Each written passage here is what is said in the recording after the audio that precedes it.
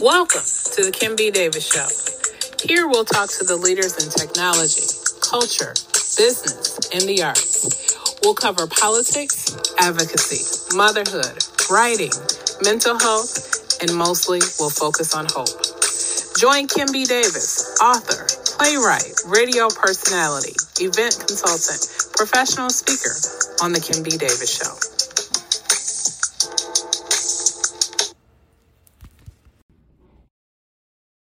Good evening and welcome to the Kim B. Davis Show. I'm your host, Kim B. Davis, and this evening we have Shanay Watson-Whittaker. She is our political strategist, organizer, and all-around expert on everything politics. Good evening, Shanay. How are you?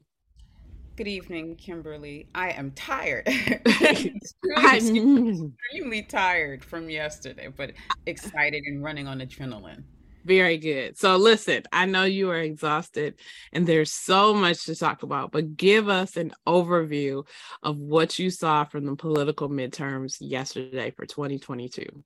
What I saw yesterday was that women's reproductive health is a top issue for many Americans throughout the country, and they understood what was at stake when the Supreme Court overturned Roe through Jackson v. Women's Health Center. People in Michigan, they stepped up. They decided to support Proposal 3, which restores Roe in Michigan. And they didn't want to go back to 1931 here. They didn't. They didn't want to go back to 1972 here. They wanted to have those protections in place, not just for themselves, but for their families as well. So we're here right now, and we're very excited about the conclusion of the election and what's next, not just here in Michigan, but across the country. Exactly. And I am so excited for all the different things that I saw. Governor Gresham Whitmer was reelected. I was relieved to see that, along with our Secretary of State, Jocelyn Benson, our Attorney General, Dana Nessel. I thought, wow, we have women leading. And so talk to us, Shanay. What do you think that's going to look like, or how is that going to impact 2024?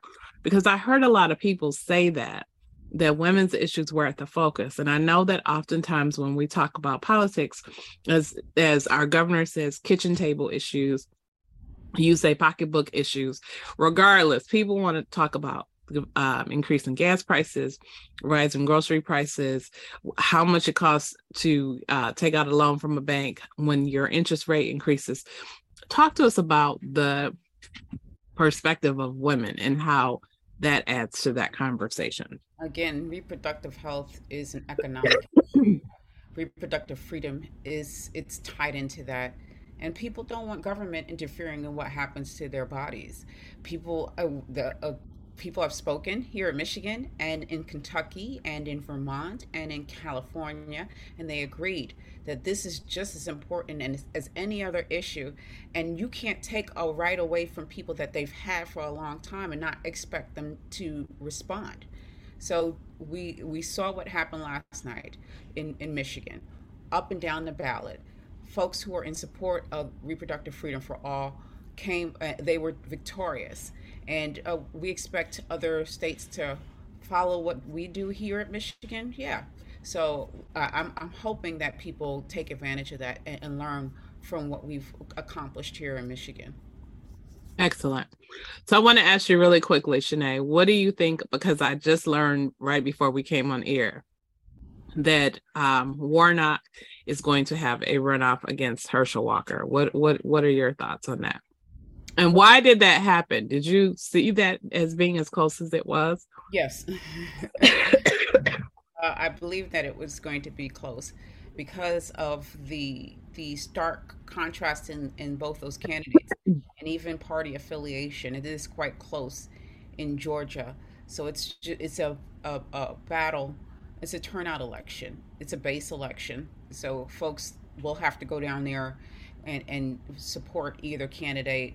For me personally, it would be Reverend Warnock, and hopefully eke out another victory or even go surpass those numbers that he had in before. Were you surprised that Stacey Abrams lost to Brian Kemp again? I was disappointed that she lost. She's a leader. She's a fearless leader and a role model to many Black women, but not just her. Sherry Beasley, Mhm. and Val Demings in Florida, Yes.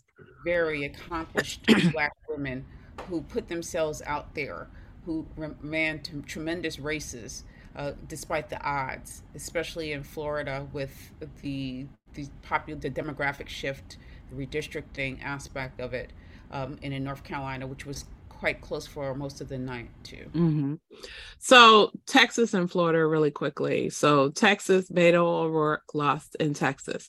And one of the things that I heard from people on the ground there, all the urban cities voted Democrat. It was the smaller communities that voted Republican. And it sounds like it's the same issue in Florida, although it might be a little bit different because they said Miami-Dade County carried 78% for DeSantis. What do you see? What does this indicate to you for the electorate across the board? And then politically, what do you see this saying for DeSantis? Because we're going to talk about DeSantis versus Trump. Well, what happened? Another thing, the similarity between Texas and Florida is that they're very gerrymandered towards one political party. So when you're gerrymandered that much, apathy does start to kick in with those people who are on the other side of that political candidate. So that's something that the local parties have to address Mm-hmm. and really examine and invest in those local leaders. What happened with DeSantis is again that gerrymandering. That's what did it, and plus the intimidation tactics that he used before the Mm-hmm. election, Mm-hmm. making examples of people who were formerly incarcerated and restricting voting access. So that is a form of that's fear mongering, and to me that's a form of voter suppression. Mm-hmm. I agree. Do you hear anything on the ground in terms of lawsuits going back against that? Because I know that there were a few cases that they were highlighting. And the unfortunate reality was these were Black people who were arrested at their homes, who had committed a crime some years ago, had paid their dues to the state. And now, after having been told that they could legally vote, had voted. And now we're told you had committed a crime. That's again to me personally, that's a form of voter intimidation. That's a tactic that has been used for quite some time against people of color, primarily African American people, and that's scary. And what happened in Florida, and I also want to talk about the demographic shifts as well in Yes. Florida too. Miami-Dade is overwhelmingly Latino, but that Latino is different from what you would think, like a New York City Latino.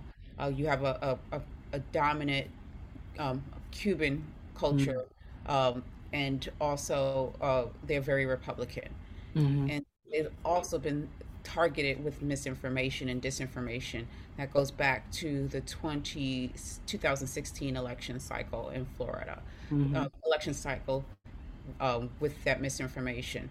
So there is a lot of soul searching that people have to have. My one concern is once people vote consecutively for a certain party, they're calcified. They're very hard to move. So that has to be addressed with their local parties there. The same in Texas as well. There are people that have voted Republican in the past because of former administrations. I'm not talking about 45, but before that, the Bush administration. So they're very calcified in their party loyalty, and that has to be examined. But again, the voter suppression efforts, gerrymandering, that disproportionately hurts people of color. And in Florida, they got hit hard bad. Mm-hmm. Texas as well, but Florida was really, really hit hard bad, and that's a problem, especially for a black representation in that state. You bring up a great point about disinformation campaigns. And I want to talk really quick about what we saw in Michigan because I argued with a lot of people privately about the propositions. There were three proposals on the ballot: proposal one, two, and three. And proposal three was for reproductive access. And I got into these conversations with people who were saying that it was going to do all these different things. And I said, that's not in the language. Where are you getting that from? And they said, but no, it's there. And I'm like, okay, let's go and read the proposal. And when you read the proposal, they're like, but you have to infer. And I'm like, not quite. Talk about what it was like to battle disinformation in Michigan. One of the things we had to do here in Michigan was to talk directly to the voters. Once we had conversations with people around Proposal 3, what it was for, who we decided to make ensure and center Mm-hmm. in when it came to reproductive freedom, people understood. It was having conversations with community leaders, with clergy members, with people of all different walks of life, from the UP on down to Monroe County, western southwestern Michigan, as well as Benton Harbor, um, Battle Creek, Muskegon, Grand Rapids as well. We had those conversations with people all over the state. And once we had those conversations, people were in favor of Proposal 3. What the other side did is what they did. You know, they were that's what they that misinformation was was unfortunate, but at the same time, it didn't work. And people came out and they supported us. And about 56% of the vote here in Michigan, and that says a lot. That it wasn't confusing and it wasn't extreme. It was common sense. It was Yes. a common sense approach. This was the right approach to restoring the rights we had in Michigan for 50 years. That is amazing. And congratulations because you guys did a phenomenal job. Thank Okay, so last question of the evening, and we sort of danced around it. So Donald Trump had put his blessing on several different candidates. Dr. Oz lost his race to Fetterman.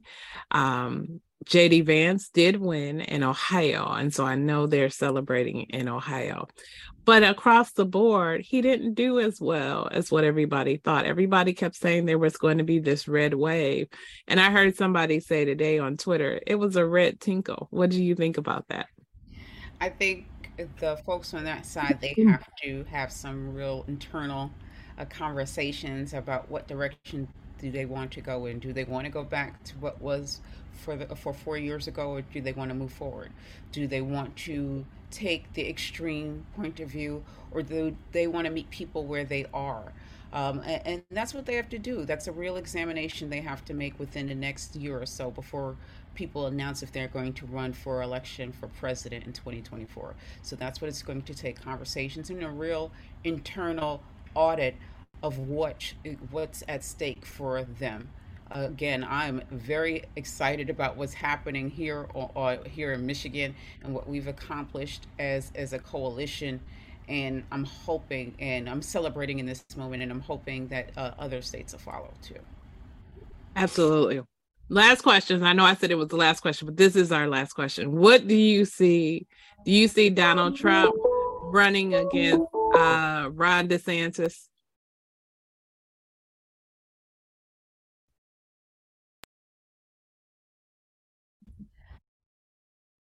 Well, whatever happens between those two people, their party has to decide what they want to do, what their next steps are, and that's not my battle to fight. you know, I'm just excited about what's going on today and the victory that we had here, and what the folks in Michigan have said. They've said yes to Proposal 3, yes to reproductive rights and reproductive freedom, yes to being the shining light in the Midwest when it comes to bodily autonomy, and women and people making decisions about our bodies without government interference. Excellent way to end our podcast, Shanay. Thank you so much for coming on and giving us an election update. Tell us how we can find you, where we can reach you. Yes, you can find me on Twitter. My Twitter handle is la femme underscore negrita, Negrita. Thank you. Thank you, Shanay, for being on the Kim B. Davis Show. We know that you'll join us next month for another exciting topic. Thank you again for being on the Kim B. Davis Show. Thank you. Thank you guys for tuning in. You know, you can find me on Facebook, Twitter, Instagram, Snapchat, TikTok, everywhere on social media. And it's Kimberly Batchelor Davis. Batchelor is spelled Batchelor. You can see this show on youtube.com/Kimberly Batchelor Davis. You can hear this show on Apple, Spotify, Stitcher, Google, and Wisdom. You can learn more about me as an author at kimbdavis.com. Thank you again for tuning in. I hope you join us on our next episode. And as always, remember, be magnificent.